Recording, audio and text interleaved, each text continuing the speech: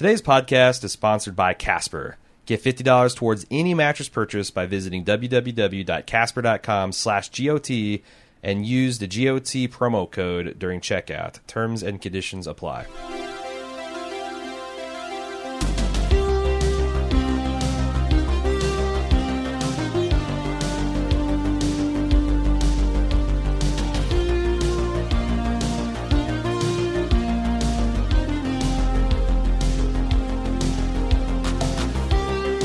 Welcome to the Game of Thrones podcast, the officially unofficial podcast for Game of Thrones on HBO. I'm Jim. I'm Aaron. And we are ready for Season 6. I know I am. Revving it up. I don't know if you are. I'm You have a ready. lot of work to do with spoiler casts. And But I don't have Mad Men this year. That's right. So, like, I can fully, I mean, I'm You not sure. replaced it with Banshee and Penny Dreadful. I got Banshee and Penny Dreadful that I'm doing with my co-host Cecily. Jim's not involved in those productions, but nothing on the scale of Mad Men so far, and I'm feeling good. Plus, you know, as I'm sure people are still shocked to find out that George Martin did not get his long-awaited Winds of Winter out. Yeah. So if you're a big fan of spoiler section, just real briefly, what we will not be talking about in this podcast is any kind of spoilers at all. That's casting news, that's theories for the future, that's anything with any kind of book knowledge at all. Mm-hmm. We're kicking that to Friday, as we did last year. We're going to have a spoiler-friendly preview. So if you're not read the books, this is a safe space for you. We have a completely separate show that we have for spoilers only. Yep. And we've got a lot to talk about there. But it's an exciting season. It is an exciting season. Because it's so fucking weird. I think if you're a book first fan, it must be a kind of a crushing, disappointing experience, because I'm not really familiar with this ever have happened before, where the adaptations of the book flip places and you're essentially now writing an adaptive novel based on the series that was based on the original novel. Like it's like if, I don't know, episodes 4, 5, and 6 of Star Wars had been books. Yes. And then episodes 1, 2, and 3 had been movies, and they wrote the novelizations of the it's real weird. It's really hard to make an analogy, and it seems like it's bummed out George Martin, as you'd imagine. Mm-hmm. It's bummed out the fan base, but I think it's bummed out a certain part of the fan base, because it hasn't bummed me out. I've never read a single word of the book. And the good news is, by far, the massive majority of people are show first fans, so it's not going to really impinge. And to the extent that Gurm's writing is, you know, to the extent that the magic is from George Martin himself. That's the scary thing. And that it just working on an outline without all of the details finally put in place, you know, people have been skeptical sometimes when the Double Ds, which is our pet name for the showrunners, when they kind of color outside the lines, well, now they'll be writing the lines. Yeah, they're taking it all over, and it's, you know, they're still going to have guidance from Martin. He's going to let them know what he plans on doing in the books, but this is, you know, it's exciting. It's a little scary. I don't think they're going to fuck it up, but I also can't see the book first people liking whatever they put on screen. Yeah. Like, it doesn't matter how good it is. Sure. It doesn't matter, you know, how exciting it is. They're probably going to feel disappointed because they've invested years and years and years of their lives into these books, and those are the things that they really view as the primary canon here, you know? Yeah, and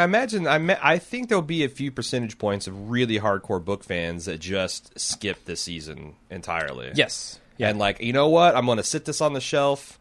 I'm going to cancel my HBO for subscription. I'm going to wait another 5-10 years, however long it takes for the movies to come out, and then I'm going to get my box set out like a fine wine.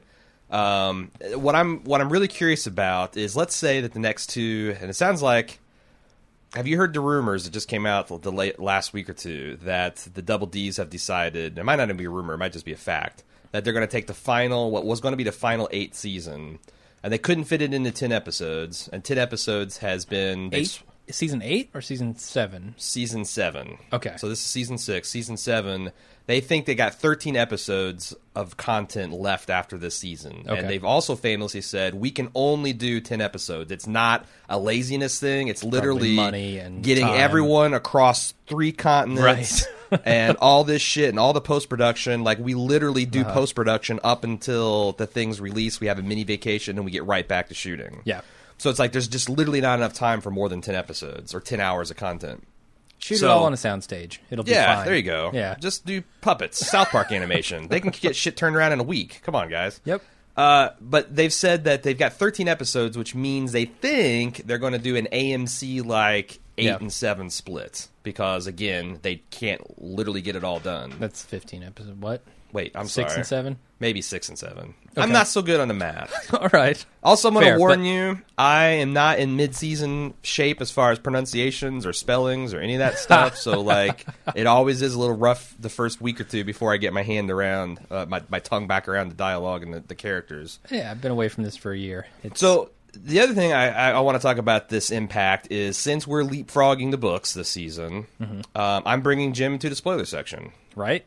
So, he has not been privy to anything as yet, but in the 3 days between this podcast and us recording Friday, I'm going to take him onto YouTube and take him onto Alt-Shift-X and show him a couple mind-blowing videos and like fully reveal some of the major tinfoil theories that have not been addressed on the show. And then we'll talk about that Friday. But the upshot is, the hallmark of the spoiler section has always been the tinfoil theory of the week. I got 1, maybe 2, maybe 3. I've got my eyes on this third one that's super interesting, but it's still developing. But I was really counting on a book coming out, so I think what this is going to shift into the tinfoil spoiler section is going to shift into what does the show tell us to confirm or deny. We're going to revisit some of these tinfoil theories and say whether things prove or disprove them. Which is still exciting. It's just not going to be like, hey, look at this crazy theory that might blow your mind. It's going to be more like, hey, that crazy theory can't be true. Or half of it's true, and now the other missing piece is this, and what is it? So there's still going to be lots to talk about. It's just not going to be... And this might actually be a good time for people who were adverse to spoilers before to jump in on that part of the podcast with us, because... we don't really have spoilers beyond this. We have a couple characters. There is a particular sequence or a complete sequence from the book that I thought they were just going to omit. Yeah. Involving the Greyjoys. That is going to be largely stuff right out of the last book or two. But other than that, I mean, there are no spoilers to get. So yes, come along with the ride for the ride with us, and check out like what everyone has been talking about as far as spoilers go, and the theorizing that everyone's done. And if you want to check out the old tinfoil theories, I actually have an archive that I link in every show notes that shows which episode we talked about which theory. And you can actually hot link to those and listen to them on your phone or whatever. So that's a long talk about spoilers and how we're going to handle them. But I did, that's the big news of the season, that this is a book adaptation that is no longer its original screenplay starting next week. Right. You can't not talk about it. Yeah. So we talked about that. I'm sure people have feedback for us, how they kind of feel, how they're going to go forward with it. But I background watched the last season in preparation for this. I watched the last 3 episodes. And, because I felt like that's what I needed to get kind of plugged back in. That gives you kind of the end, like where all the characters end up. Yeah. I think. All the major players. I've been spending a lot of time in the Game of Thrones and the Song of Ice and Fire subreddit. Okay. And, so you're ready to go. Yeah, there are people in the forums at forums.baldmove.com that are raring to talk about that. That's the other thing about spoilers is I'm still going to have 2 show threads. A spoiler and non-spoiler. So I know that even though we're going beyond the books, you're still going to have a lot of stuff. A lot of book knowledge is going to be coloring your expectations for the future. So please be kind to everybody and keep the spoiler stuff in the spoiler thread. When in doubt, post it in the spoiler thread. Okay. So what do you want to talk about? Do you want to just kind of talk about... Do we want to bring everybody up to speed on where these characters landed at the end of the... Yeah, sure. I've got a couple outlines, the ones that I found interesting in the last couple of episodes. Okay. One of the ones that I'm really interested in is Sam announcing the fact that he's heading down to the Citadel to forge his Maester's chains at Old Town. He's got a lot of reading to do. He's got a lot of reading, and the one thing that we've bemoaned these characters not having is a lack of they have a lack of working knowledge about dragons and White Walkers. And we also know that the Maesters have been poo-pooing the magical aspects in favor of science and reason, which, you know, okay, I'm all for that. I can't fault their focus. Right, but I mean, but when the dragons start flying, exactly. It's time to dust off the heebie-jeebie bound in human flesh volumes and spiky Iceman attack. Let's bust out let's dust off the old volumes and look at some lore. Yeah, let's talk about the so-called dragon glass. Yeah, but I'm excited about that. So-called Valyrian steel too. Yes, let's talk about it all because holy shit, that thing seems like it's the business for taking out White Walkers. Can new dragon steel be forged?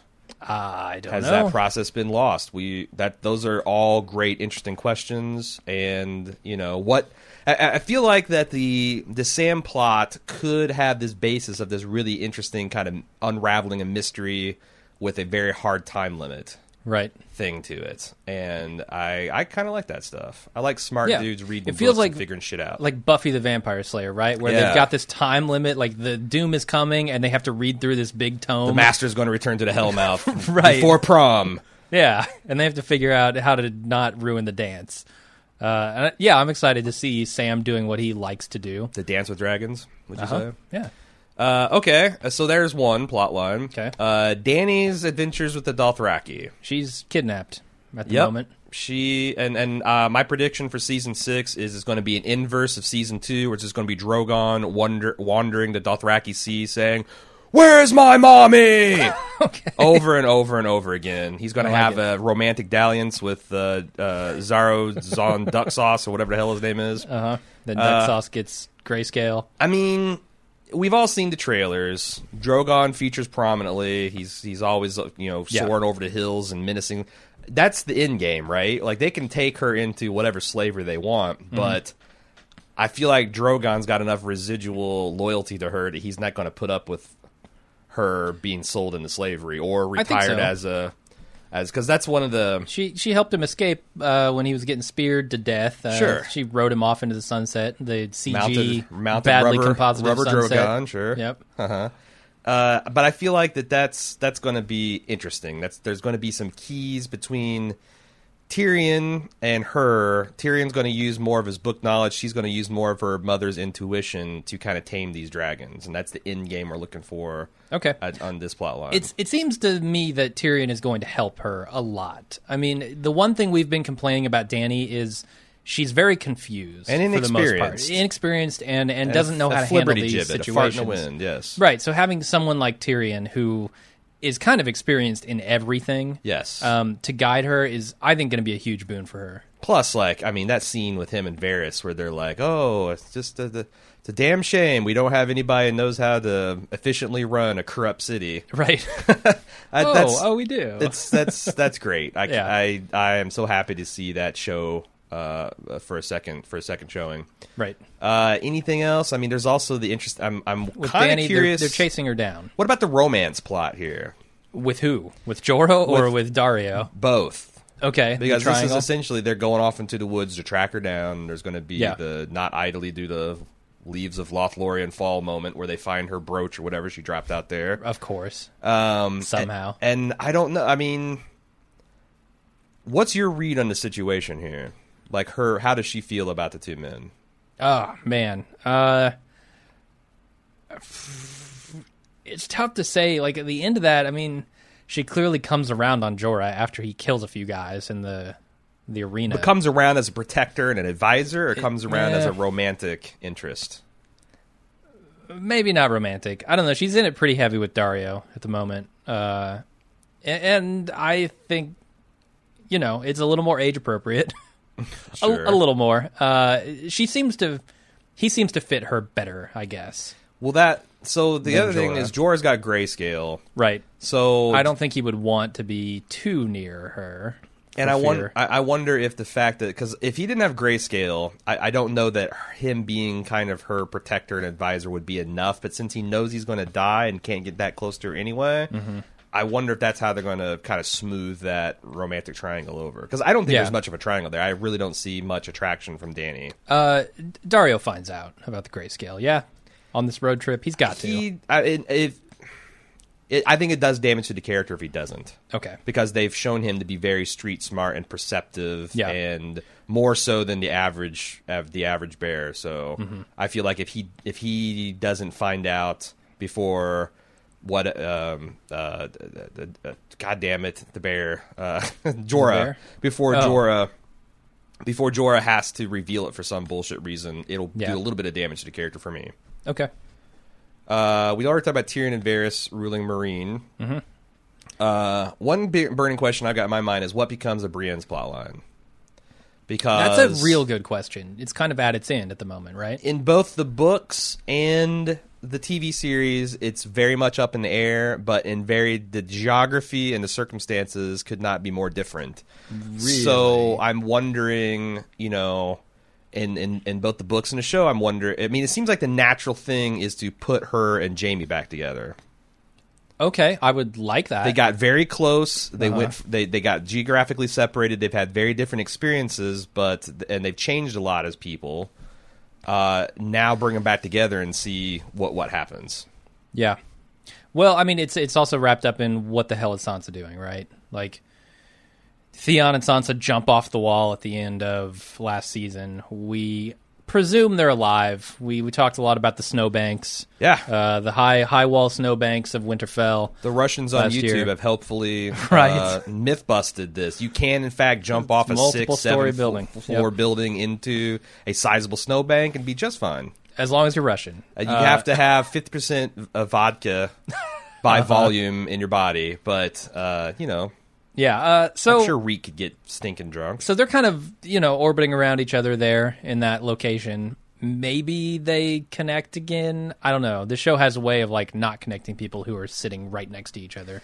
Well, the thing is, if you bring Brienne and Sansa together, what's Sansa's reaction? She's already said, "I don't need your help, and I don't want it." Well, now, also, has that changed? She did light the candle, and Brienne did not come. That's true. Yeah. So she didn't really have time to come, though, right? They had to run away and jump off the wall quickly. I don't know. The war started. I guess maybe she had time. I mean, I guess the expectation. She just never saw it. And we talked about how ridiculous that plot is. Like, really, you're going to light a candle, and you're going to see it, and then what? You're just going to launch into your knock on the gates. Yeah. Sir, there's a candle lit in the third-story window. By rights, the girl is mine. There was always a little bit of step one, candle, step two, question mark, step three, rescue. So now they're all outside the wall. But I think Sansa might have reason to be distrustful of Brienne. Yeah. That's one more person that's promised to protect me, and you sold me out. Yeah, and I mean, a lot of last season was Sansa coming into her own, right? And taking matters into her own hands. I know Littlefinger was kind of pushing her around, but he was teaching her, and also I get the feeling that Sansa was starting to play another game for her own game that was not Littlefinger's. Yeah. So I think even if her and Brienne meet up, she might not be, wanting a hand to hold. Yeah. She might want to take things into her own hands. Yeah. No, I'm interested in her meeting Brienne. I'm interested in her meeting Littlefinger.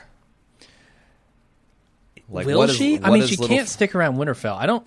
No, but I think that, it'd be foolish that she. I don't know if it's this season or 2 seasons from now. Yeah, she needs to. At some point, Littlefinger's going to be in front of her, and words will be exchanged. Now, I don't know. Yeah. Maybe she'll be like, "You're right. You put me in a situation. I was strong enough to overcome it. I went through some shit."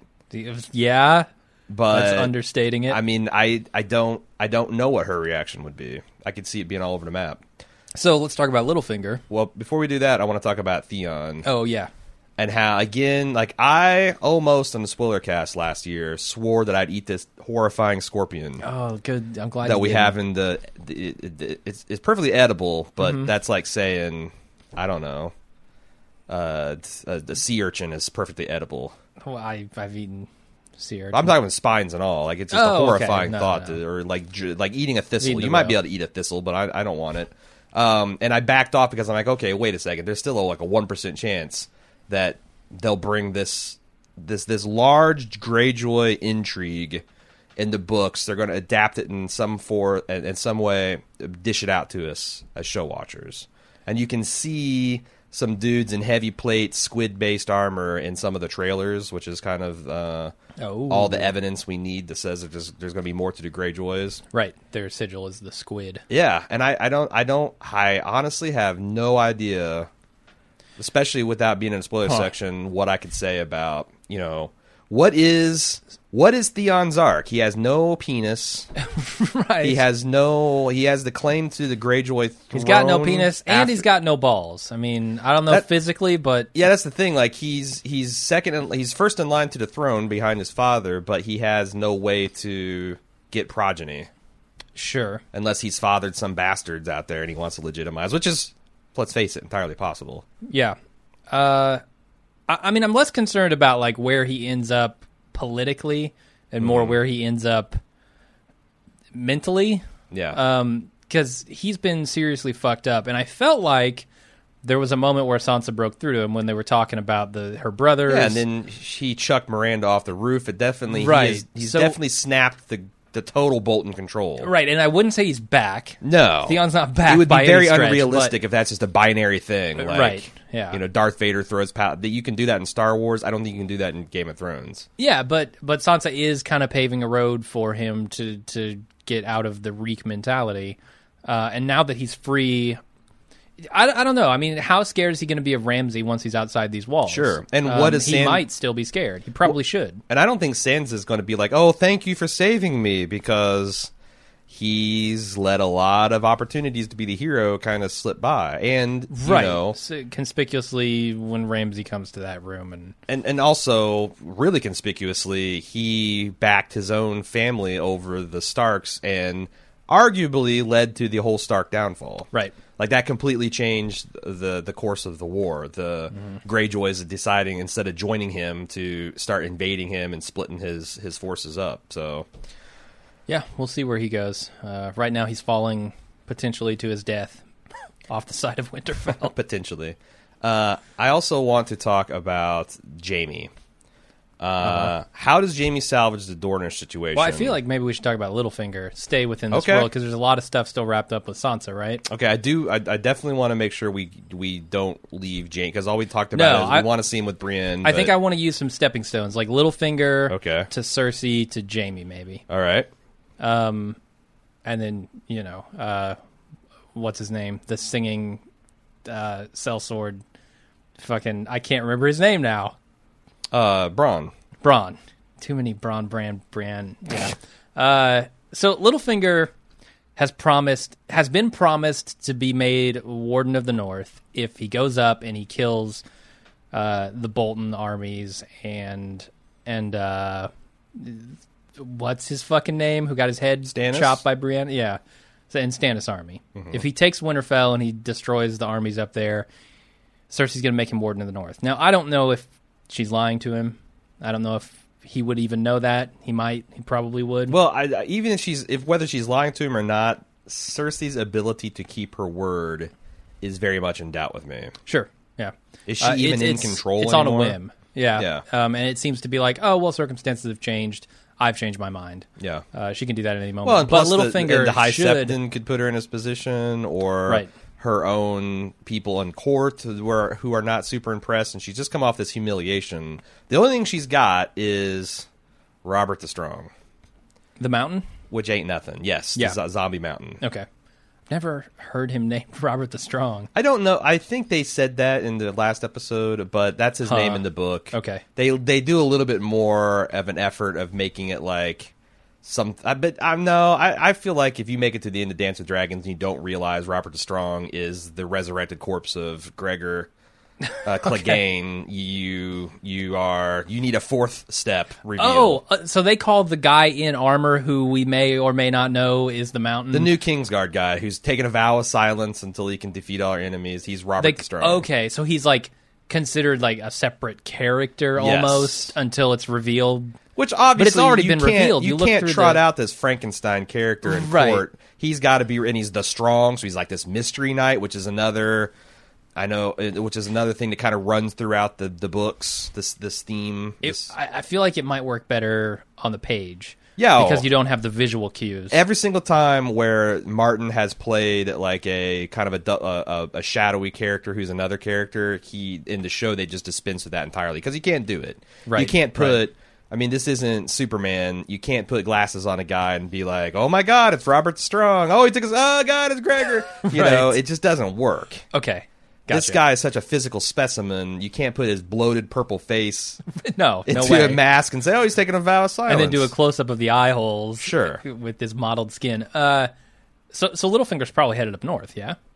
There is a hot. Speaking of that, there is a hot take that if you look at the Mountain's mottled eyeball skin that's showing through that, and you cross-reference that with the last known look of Joffrey, it's there's some suggestion that maybe he fashioned the mountain, the zombie mountain, with Joffrey's head.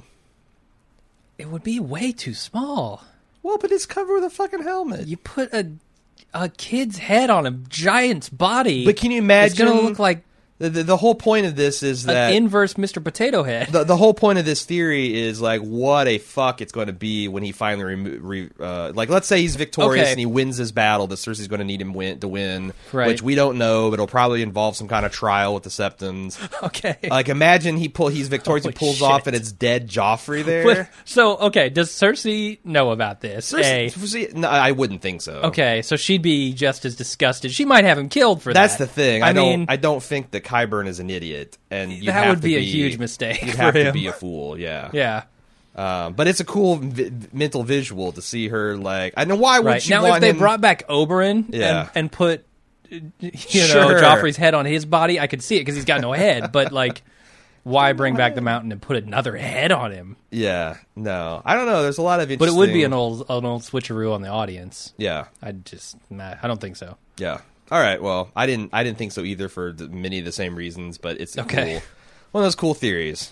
So Littlefinger, what do you think his game plan is? I mean, he clearly wants to gather power. Man, he's climbing this ladder of chaos, and how high can he get before he gets his head? He's already off. The Warden of the West. Yeah. No, the East or the Vale or wherever. Yeah. And now he's going to be Warden of the North if she keeps his word. So that sews up. And if he can accomplish the mission, I mean, you still got to take out the Boltons, right? Yeah, but I mean, if he succeeds, and I have no love for the Boltons, I'm kind of pulling for him. Me too. Yeah. That makes him the Lord Paramount of like two major sections. Like by size, the North is the largest, and the Vale is one of outside of like the well, I don't know. It's the richest outside of like the Westerlands and the Reach. Okay.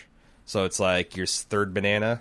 But still, it ain't nothing. It's also very hard to invade because of the mountains. So unless you're White Walkers, which we know winter is coming, and the first stop is Winterfell. The first stop is the north, right? So and there's a question he might be directly in the path of that. There's a question about how far south the winter actually comes. Okay. And also I think this time it might want to come all the way south. That's the thing is, since it's a magic base kind of thing anyway, it could be that, yes, on your average winter, it never gets more than a light dusting of snow in King's Landing. Mm-hmm. But when the White Walkers come, it could be full on a fucking ice age. Yeah. So we'll see.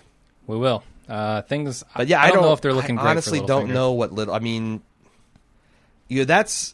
I did this thing a couple times last year in a spoiler cast where I'm like, what is Martin playing at? Is Martin telling a conventional fairy tale where the good guys win, or is he telling a grim fairy tale where the bad guys win, or if you don't want to call them bad, like an unexplainable, supernatural, otherworldly intelligence versus mankind, and mankind loses. It's essentially a Lovecraft story. All right. I don't know. I really couldn't tell you. I don't either. It seems like, in popular fiction, the humans would win. Sure. Like, in every encounter I can think of with aliens, the humans win. Yeah. Yeah.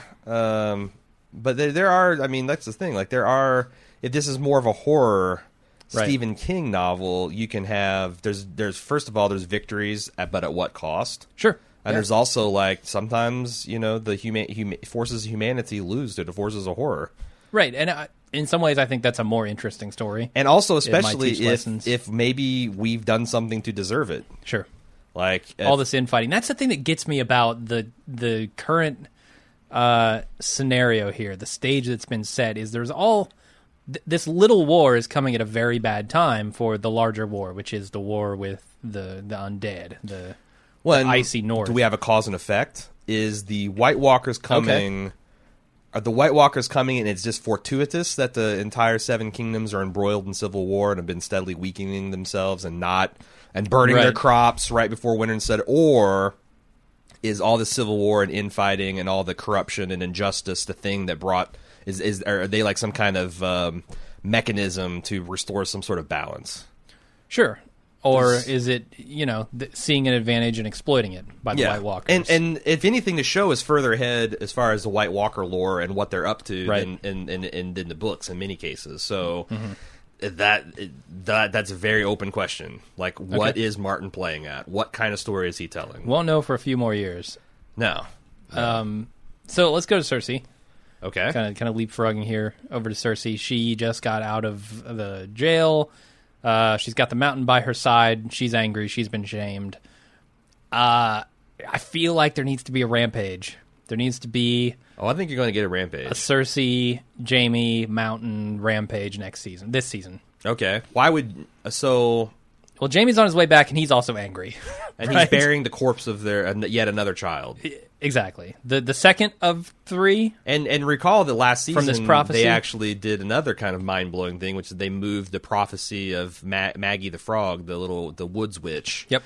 Where she says that you're going to have 3 children with golden hair, and they're all going to bear golden shrouds, and this is something that's kind of been fracturing the sanity of Cersei for a long time, and now her lover comes back bearing the second corpse. And she's got one left. And you saw what kind of maniacal hold she has on Tommen's safety and well-being. What is she going to do now? Yeah, I think she's going to... Does she take Jaime back? What is it? The more you tighten your grasp, the more slip through your fingers. The more sun slip through your fingers. Right. I think that's exactly what's going to happen. She's going to go, oh, God, we've lost 2 of the 3. Yeah. I need to keep a tight hold on the third one. Does she renew a boning program with Jaime? We have to build our ranks back up. At this point, yes. At this point, go for it. Well, how mad is she going to be at Jaime? How mad is Jaime going to be at her? Because it's she's not like she's going to have all the anger. They've grown apart, right? Right. But on the other hand, and she was angry that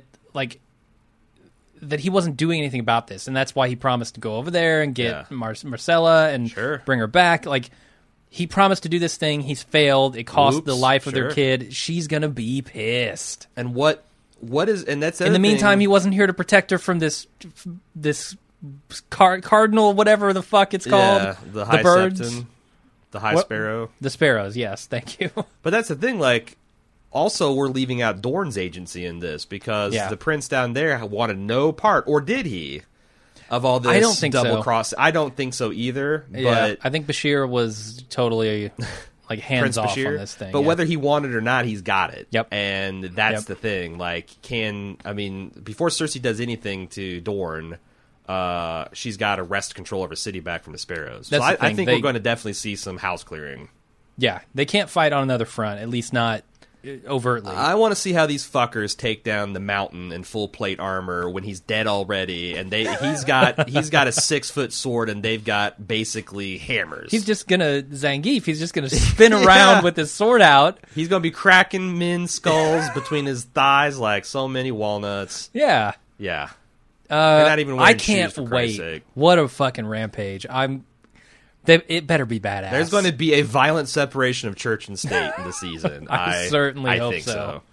But then again, the Sparrows are the people's champion.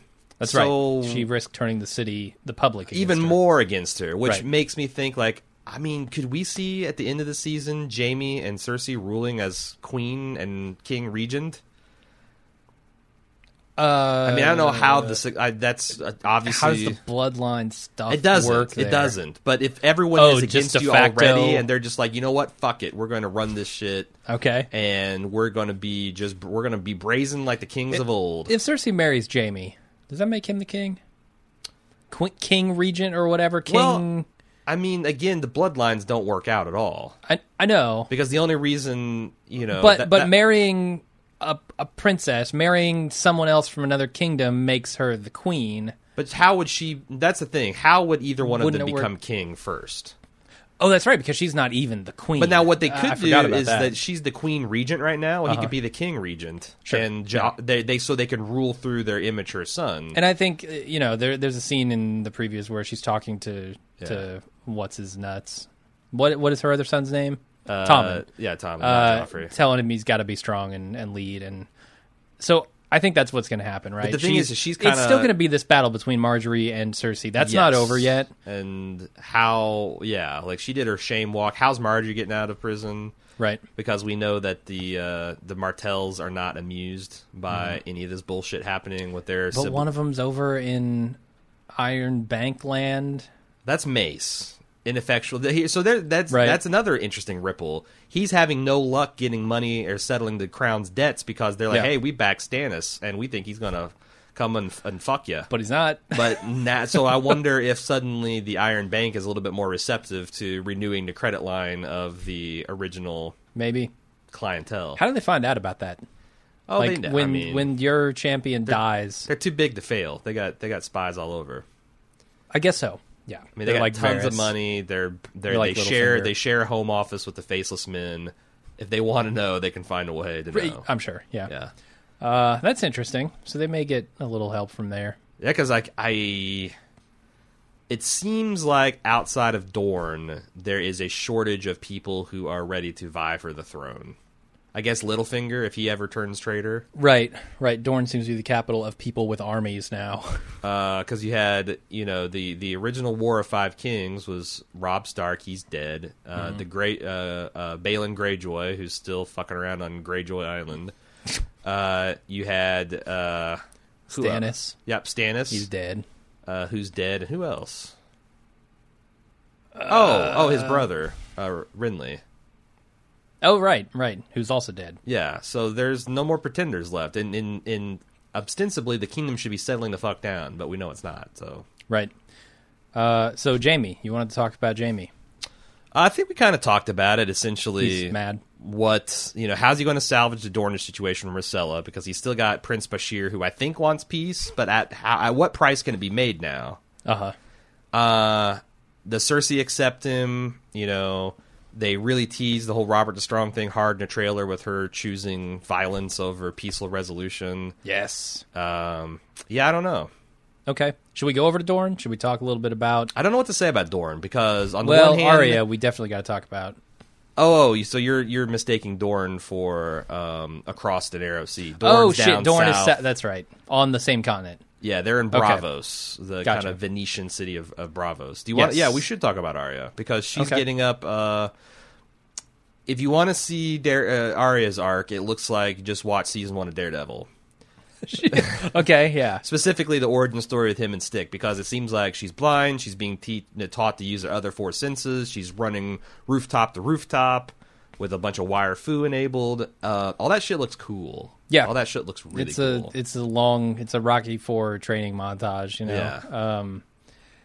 And it's another curious hybrid between some parts of her character seem to be far advanced from what the books are, and there's some of that rooftop to rooftop shit is straight out of some of her training montage in the books. So okay, that's an interesting experience as a fan to be kind of like in both spots there. I have this running theory in my head about Arya, and that she might die. So, becoming no one could be, code for drinking from this fountain or whatever, dying, actually experiencing being prepped, a real death, put into the Hall of Faces, and then just becoming no one in that these people, whoever they are, the Faceless Men, can use her face. And so we might, I'm wondering if we don't lose the character. Is it like a Borg-like collective? Because we've seen with the wizards over in that one city that I can't remember anymore, the House of the Undying, where Dany went to get her dragons back. Mm-hmm. They had a similar situation where they all had kind of shared the same face, and we got the white situation where we've already got this thing where you're kind of undead or undying or in this death-like state. You still have some kind of will and consciousness, but is being subsumed by some other entity.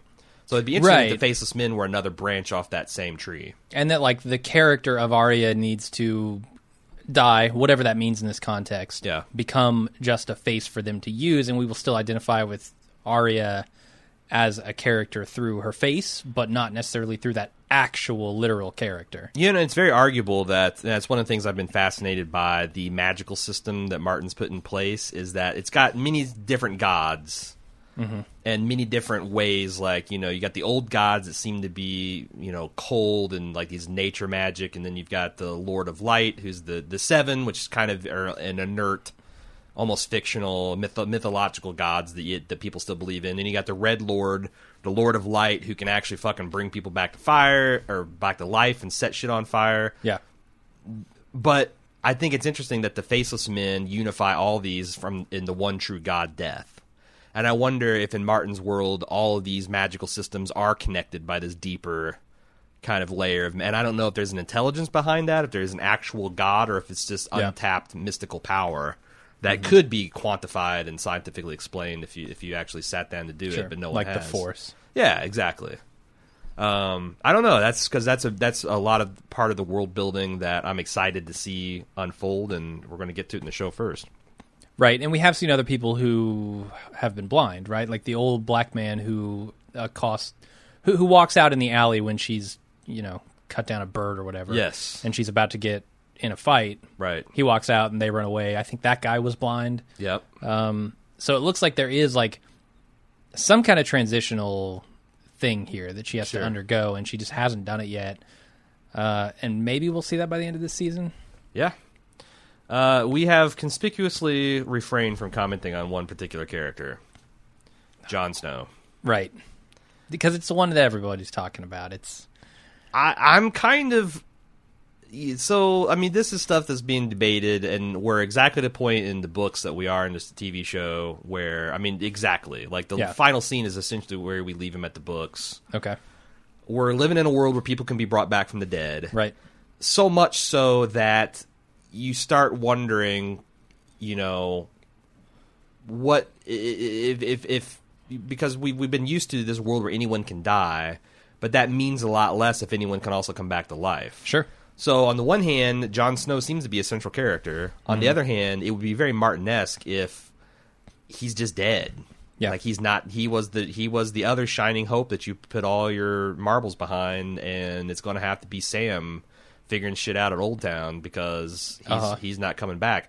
That's interesting. I find it hard to believe, and I will say that I think that the marketing people in HBO and affiliated show are geniuses, because if he's in the trailers, it's only as a corpse. There's not even a tease, and in the teasers they show all these dead people, Ned and Robb Stark and Catelyn, and then they show Jon. It's like, Jon's dead, but then they pan up and it's everybody that is alive. Tyrion's there, and Jaime's there, and Cersei's there, and Arya's there.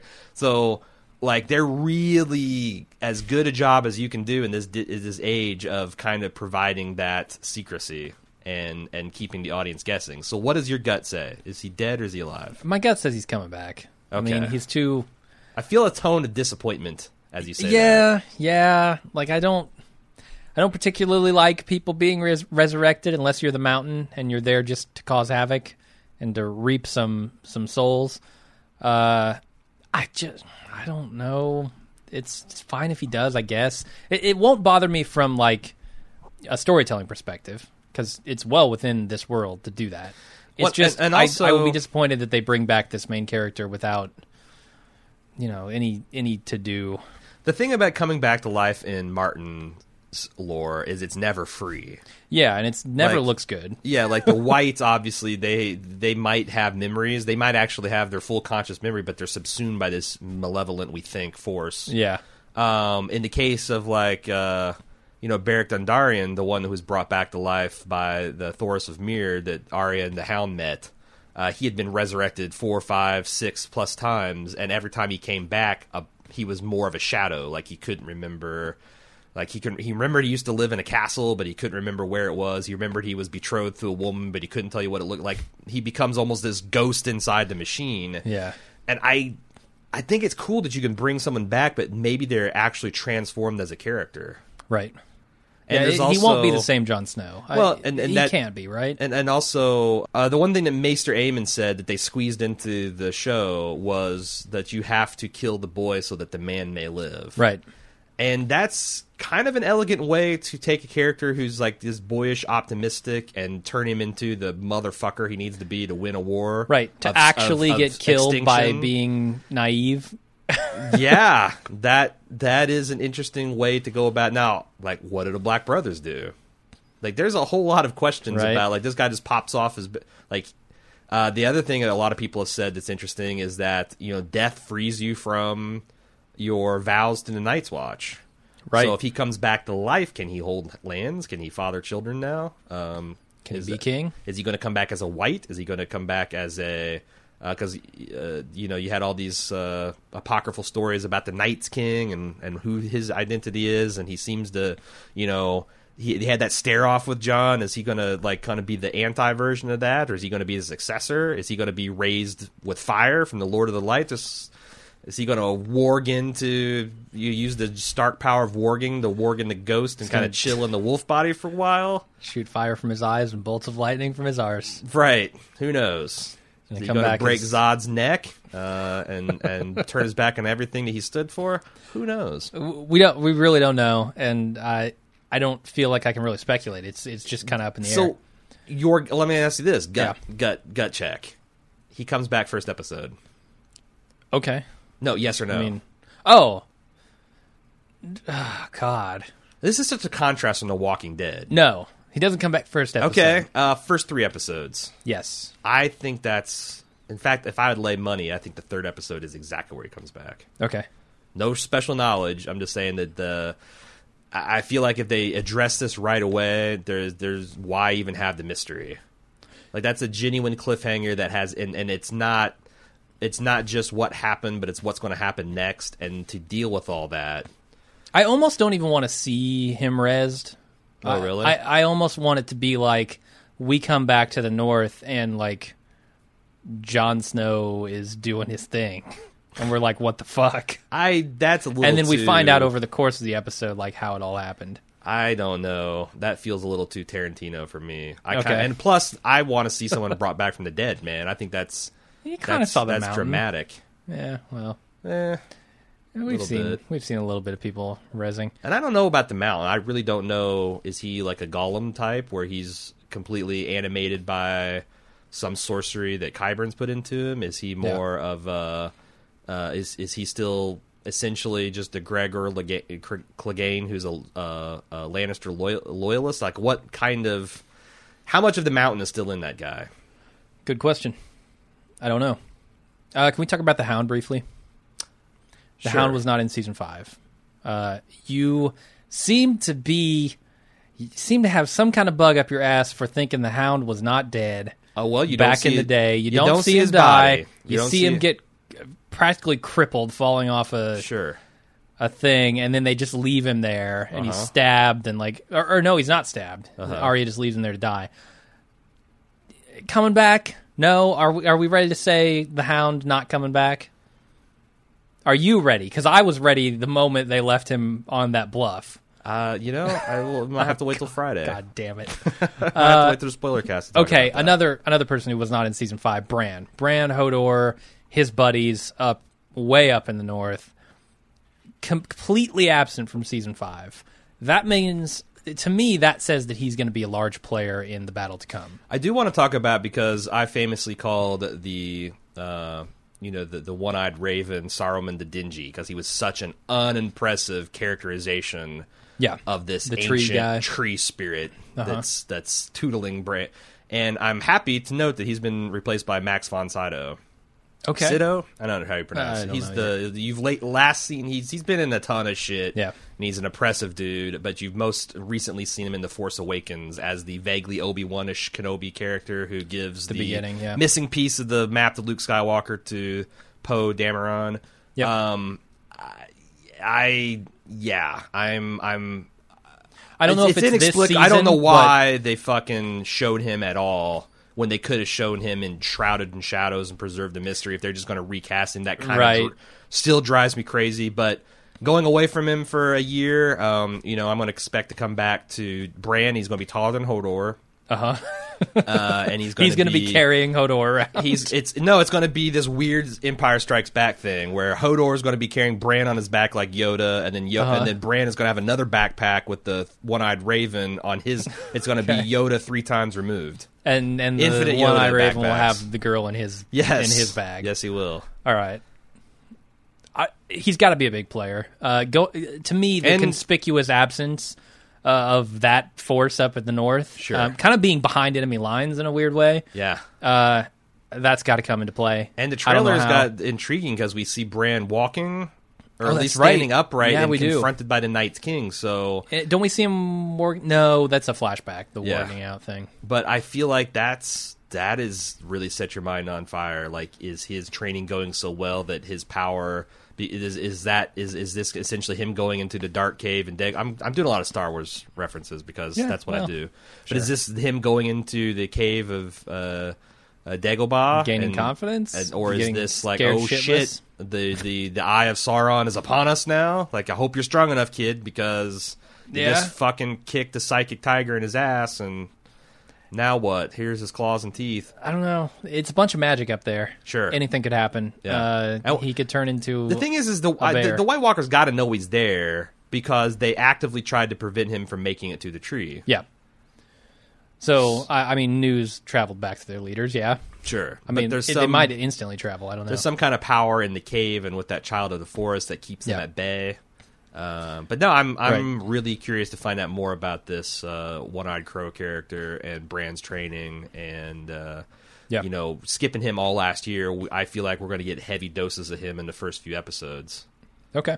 To just kind of reintroduce it and get that plot line picked back up and dusted off. Sounds good. Anything else you want to talk about, or should we get the feedback?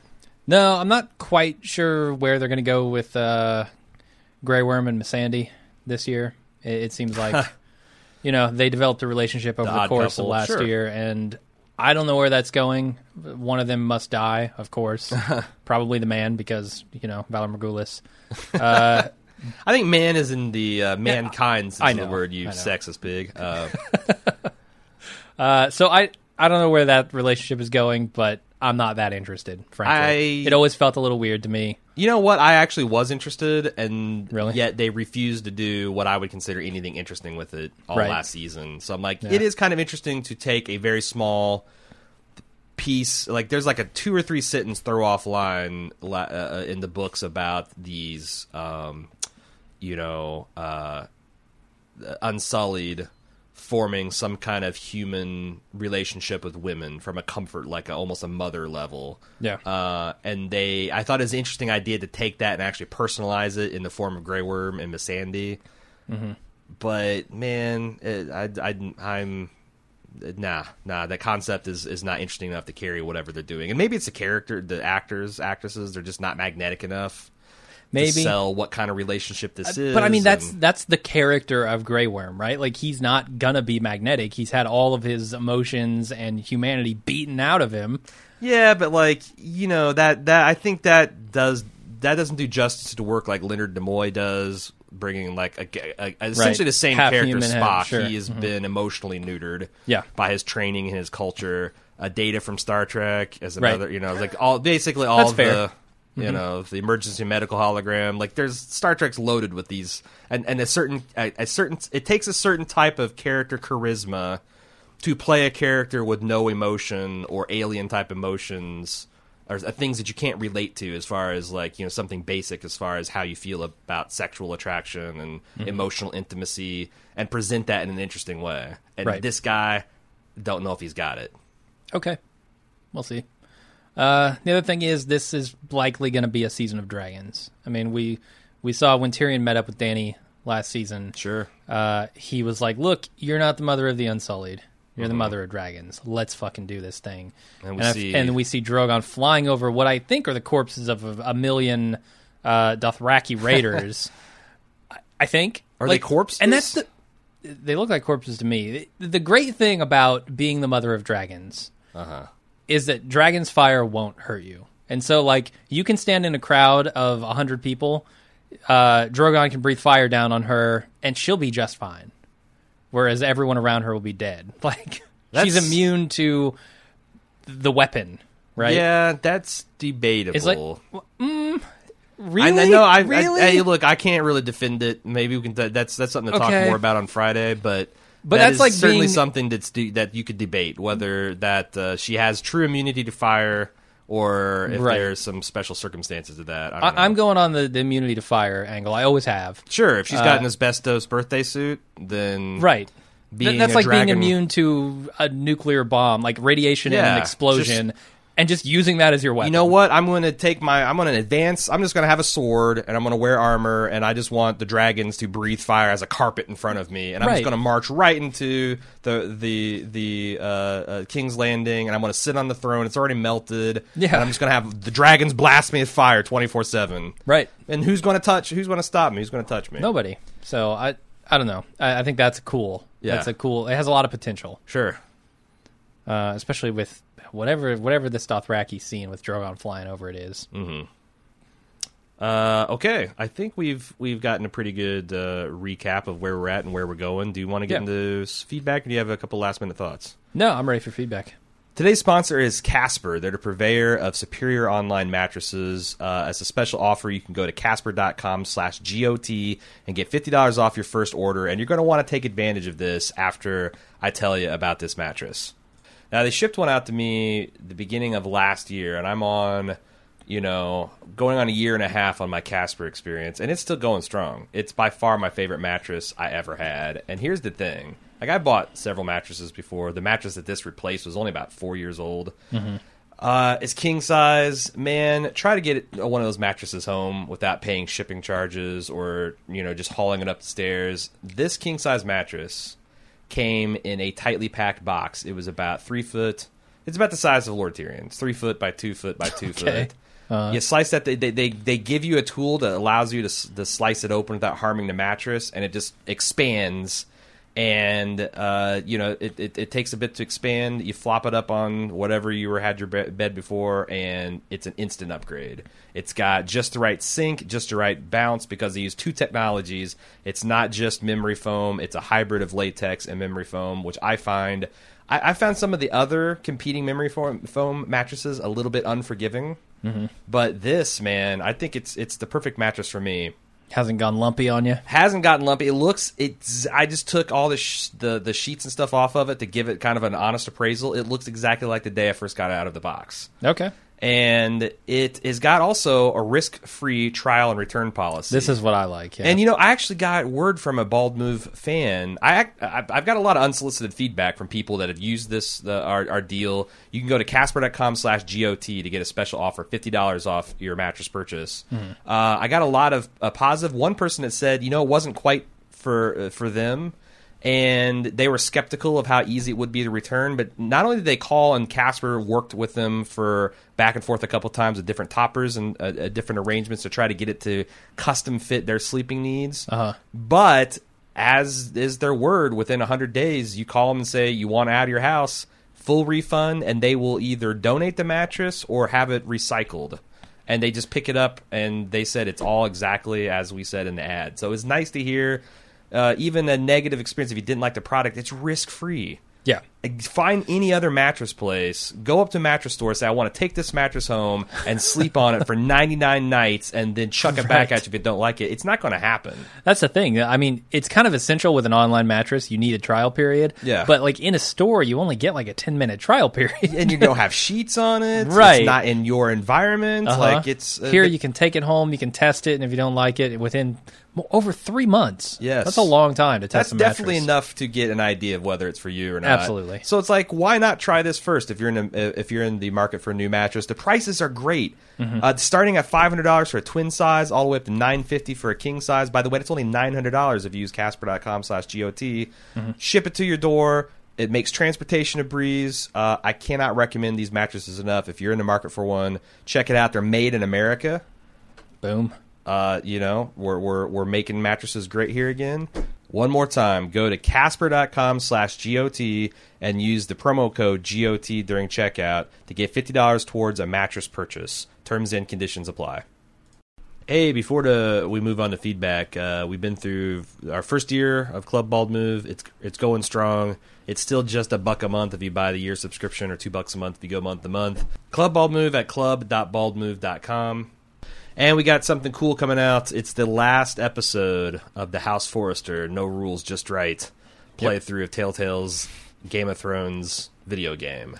Yeah, I don't know if we advertised this very heavily last season. We did it a bit, but we just didn't do internal advertising very well last season. But if you want to get an idea of what this is like, you can go to our YouTube page at youtube.com/baldmove, and we've got 2 whole seasons of The Walking Dead Telltale in the free section. Yeah. You can get an idea of like kind of what we get up to and our sense of humor about it. But we essentially try to take the path less taken. Like, most people go with the heroic or the courageous or the non-asshole skill tree, and we pride ourselves on the lowest amount of percentage points for the players to select the options that we do. Sometimes we screw up and you just got to kill a Bolton or something like that, but mostly we stay true to the course. And the good times had by all.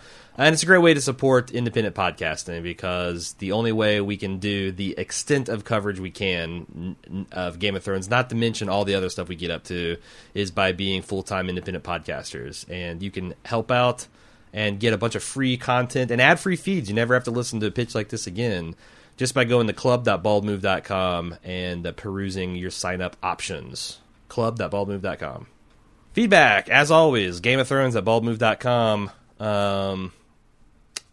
And forums.baldmove.com. There'll be a spoiler thread and a non-spoiler thread for each episode going up on Saturday night for us to discuss. Starting things off with Chelsea from New Orleans, who we're going to revisit in the spoiler section because she's got some thoughts, but I wanted to get a non-spoiler while you're still unsullied. Yep.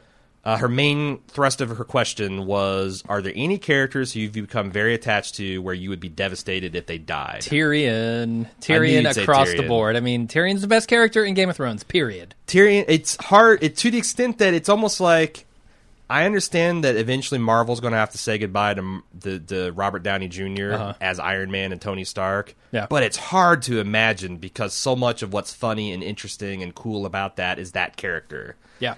Game of Thrones the same way. Like, you take Tyrion out of the equation, I think number one, and this show is half as colorful and interesting. And Peter Dinklage is a fucking boss, man. Yeah, no doubt. Did you see a Saturday Night Live performance? Was it the Afraid and Naked? Yes, Naked and Afraid. That was one of them. I did see that. Yeah, he had a lot of mixed reviews, but I will say that he was fearless. Like, he did. Well, he played the straight man in a lot of that stuff. So, like, but he also did his space pants. Did you see his space pants? No, that sounds amazing. It was him as a dwarf musician who was wearing like tight pants that had the cosmos on it. Oh, and he was singing like a song David about Bowie style, or think maybe even more German, like German pop synth, like that's kind of band. Oh no, I mean Labyrinth, David Bowie wearing the Cosmos pants. Yeah. And he's just singing about his space pants in the middle of a mafia hit going down. Okay. And I'm like, man, I don't care if the rest of the episode sucks. That is so sublime. I love it. Yeah. And that's the thing. He was just up for anything. You throw him in with Leslie Jones, this 6'6", terrifying black woman, and he's Naked and Afraid Celebrity Edition. That shit worked.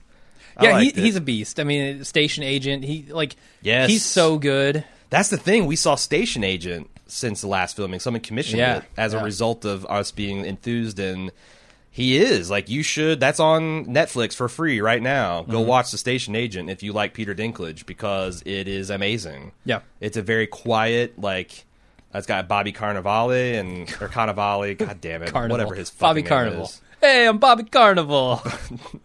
Yeah. So, what was that? The Bad Fortuna? Bone Fortuna? Bone Fortuna? I don't know. Yeah, I'm mixing my Boardwalk Empire into my Game of Thrones, and it's like tuna and peanut butter. It's not two tastes great together. Anyway, Station Age, it's awesome. Yeah.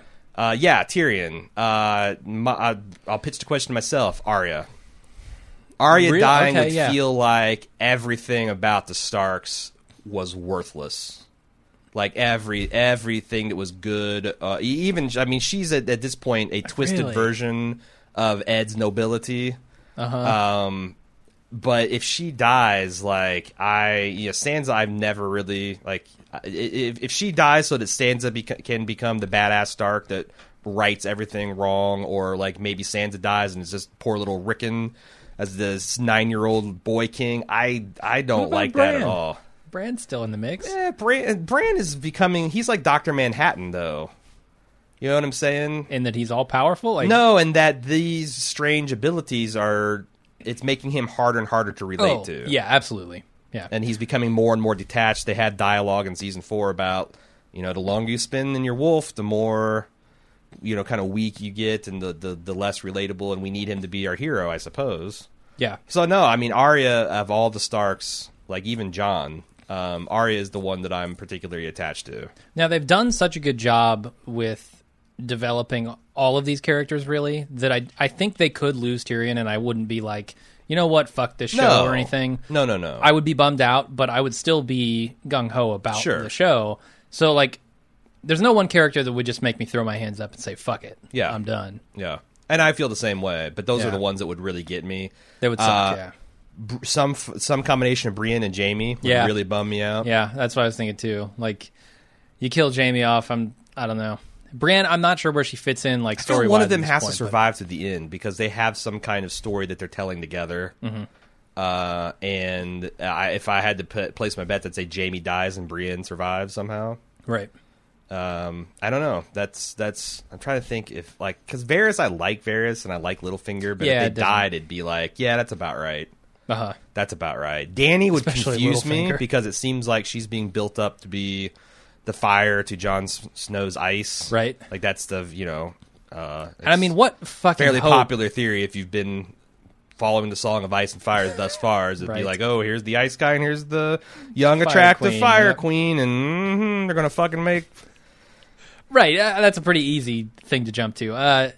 But like, also, she seems to be one of the few weapons that this land even has against the walkers now. Sure. Like, all of the armies have been decimated, if not worse. You see what dragon glass and dragon steel does. You imagine what a fucking dragon... Exactly. Like, it's just going to be dry grass with ice a and fire. Thrower. Well, guess what? Ice doesn't win that battle. No, it doesn't. So, you gotta see her lasting, or at least the dragons being used by someone. Yeah. Like, could Tyrion become... I've always said I want to see Tyrion riding a fucking dragon into King's Landing. We see in the I'm back, trailer, bitches. Taste this, Cersei. Sure.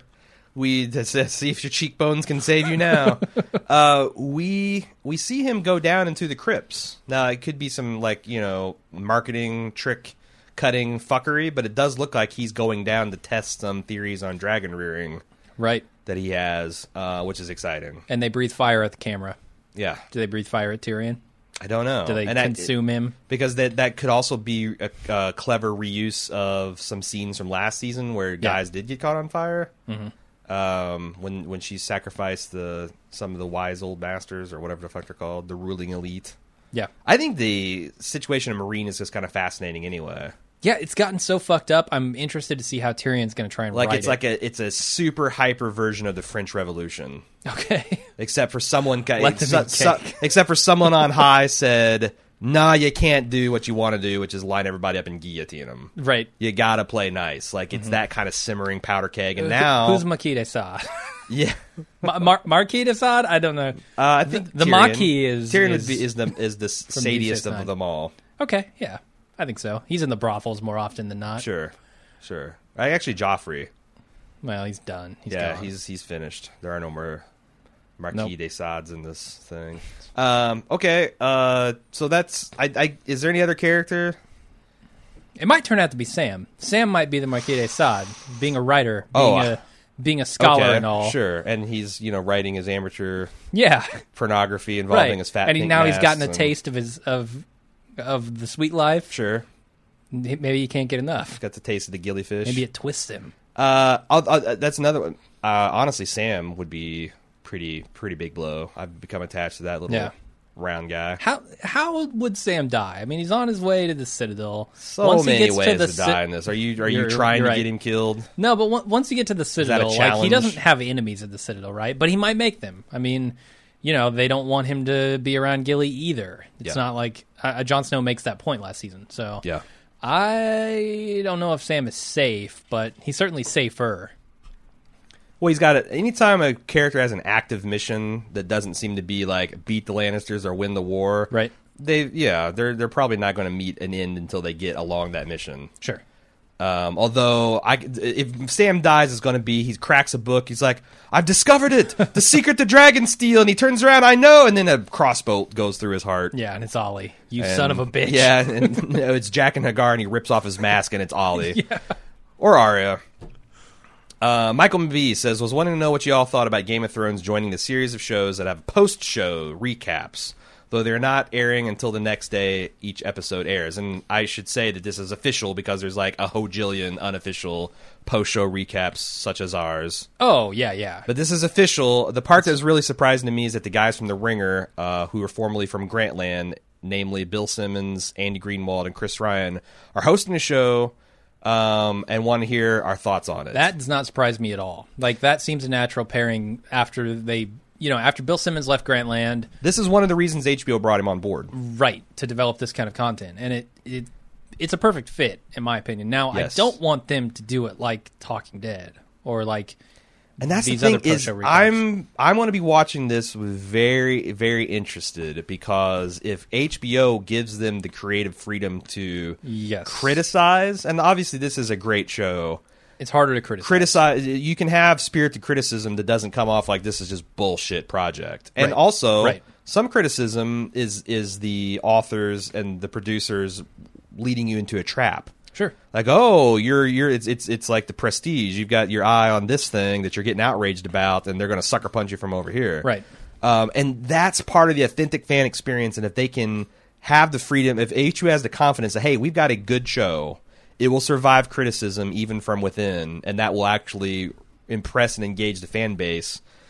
That will be interesting, and I think that will be very influential, because I think more and more people, this is, if you hire essentially a professional podcaster to do these post-show recaps in a way that is intellectually honest, I mean, I've always said that this television criticism is going to go the way the ESPN did 20 years ago, where there's going to be so much good TV, you can't keep up with all of it. There's going to be the equivalent of a sports center where you round it up and you have two talking heads debating it.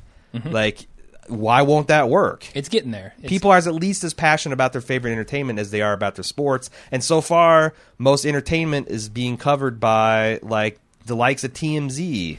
And it's all this... Sure, yeah. It's sensationalist and bought and paid for. Yeah. And I feel like there's room to treat it like, like a serious subject that people are passionate about, instead of like, a gossipy kind of bullshit thing. Right. Now, the thing that Michael points out that is scary is this is official. And, yes. And you hinted on that. You touched on it. If they don't have the freedom to criticize, the freedom to really speak their minds, this is going to be the same bullshit as Talking Dead, where it's useless to watch. The only reason you're watching it is to find out Easter eggs and like hear the anecdotes about filming and what's it like on the set with Tyrion Lannister. Right. With Peter Dinklage is funny and a genuine Is he really as hung as the fiction makes him out to be? That sort of shit, which is interesting, but it's not what I'm there for. Yes. I'm there to discuss the themes of the show, discuss the art of the show. Yes. And if they can do that, I think it could be great. Yeah, I think so too. And the thing is like it's the reason the things went south with Bill Simmons and ESPN is because they wanted to control what he said, even when his thing was unpopular and against the company's best fiduciary interest, right? Yeah. And it would be shocking to me that he would ink a long-term deal with anyone without getting that spelled out. Yeah. Yeah, so that and the thing is, here's the thing: HBO I think is smart enough, because let's say if your hosts that you consider smart and articulate and you've hired to cover this thing have a problem with something, it's a good chance a vast majority of the fan base will have that. And by being able to debate it openly, it actually makes it more engaging and kind of gives a safety valve for some of that discontent. And also, if you got a really shitty show, there's the hate watch phenomenon. Like, you could actually, like, yeah, we admit it sucks. We're not going to renew it. Have fun tearing it apart on the way out. I don't know if they have that much confidence, but it'd be totally cool if they did. Like, okay, we made a turd. Now, I don't know how... HBO so rarely makes turds. I know it, but like let's say that they're doing an after show about The Brink. The Brink was a mess. Okay, yeah. And can Bill Simmons and his band do that without pissing off the Tim Robbins and all the executive producers, Jack Blacks? Like, that's not something Hollywood does. Maybe the reason we have this Hollywood experience is because, you know, if you're an insider and you say something bad, you become an outsider, and then you don't get the stuff. Oh, absolutely it is. I mean, that's the case in you know, the vast majority of human endeavors. But I think that's where you have, if you're Bill Simmons, you have to have confidence in your people that, like, our original opinions are what people are coming for, not the puff pieces we can do on Peter Dinklage and, you know, Maisie Williams and the Double Ds. Yeah, and I don't know. At the same time, I'm optimistic and scared because, like you said, it's very focused on the relationships here, and in Hollywood that matters a lot. And if I know that HBO tends to take a long-term view on things, like, look, we're going to make the show we're going to make, and people are going to come later because we have this great content and catalog. We're literally taste rating. This isn't TV; it's HBO, bitches. Right. So, in one way, that's good in that they might be able to see that the community wants this thing, but it will be at odds at times with what their partners want, with what the people creating this stuff want, and ultimately they need those people. They need everybody here, right? They can't really afford to piss off the content creators. They can't afford to piss off the fans too much. It's a tightrope. And that's why a lot of the times this official marker is a bad thing. I don't know that it has to be. I just think that it can be a sort of death knell for the thing. Agreed. But I'm interested in following, because I'm a fan of Bill Simmons and Andy Greenwald. I'm going to give it a shot. Yeah, I'm definitely going to be watching it and see what it looks like. Yeah. Because, you know, if nothing else, I know Bill Simmons has a TV show coming out later in the year, and this will probably be a preview, kind of like, I imagine, the look and feel. Like, what is a Bill Simmons production? I saw his Grantlands podcast studio. It was kind of awesome. He should do a show called, Baseball Card Men? He should, like take a page out of low Kevin stakes, Smith's book. Yeah, just a low-stakes thing. Like, he goes around to baseball card shops. He absolutely could do that. He used to do an annual report of the Sports Collectors Memorabilia Show. Oh, really? It has, like, this big thing where, and he would always just show and, like, take funny pictures of all the weird characters that show up at that shit. Right. Brett F. wants to talk about Littlefinger. I was wondering about your predictions for Sam. In the previews, we see him in the snow looking around, but no one else is seen around him.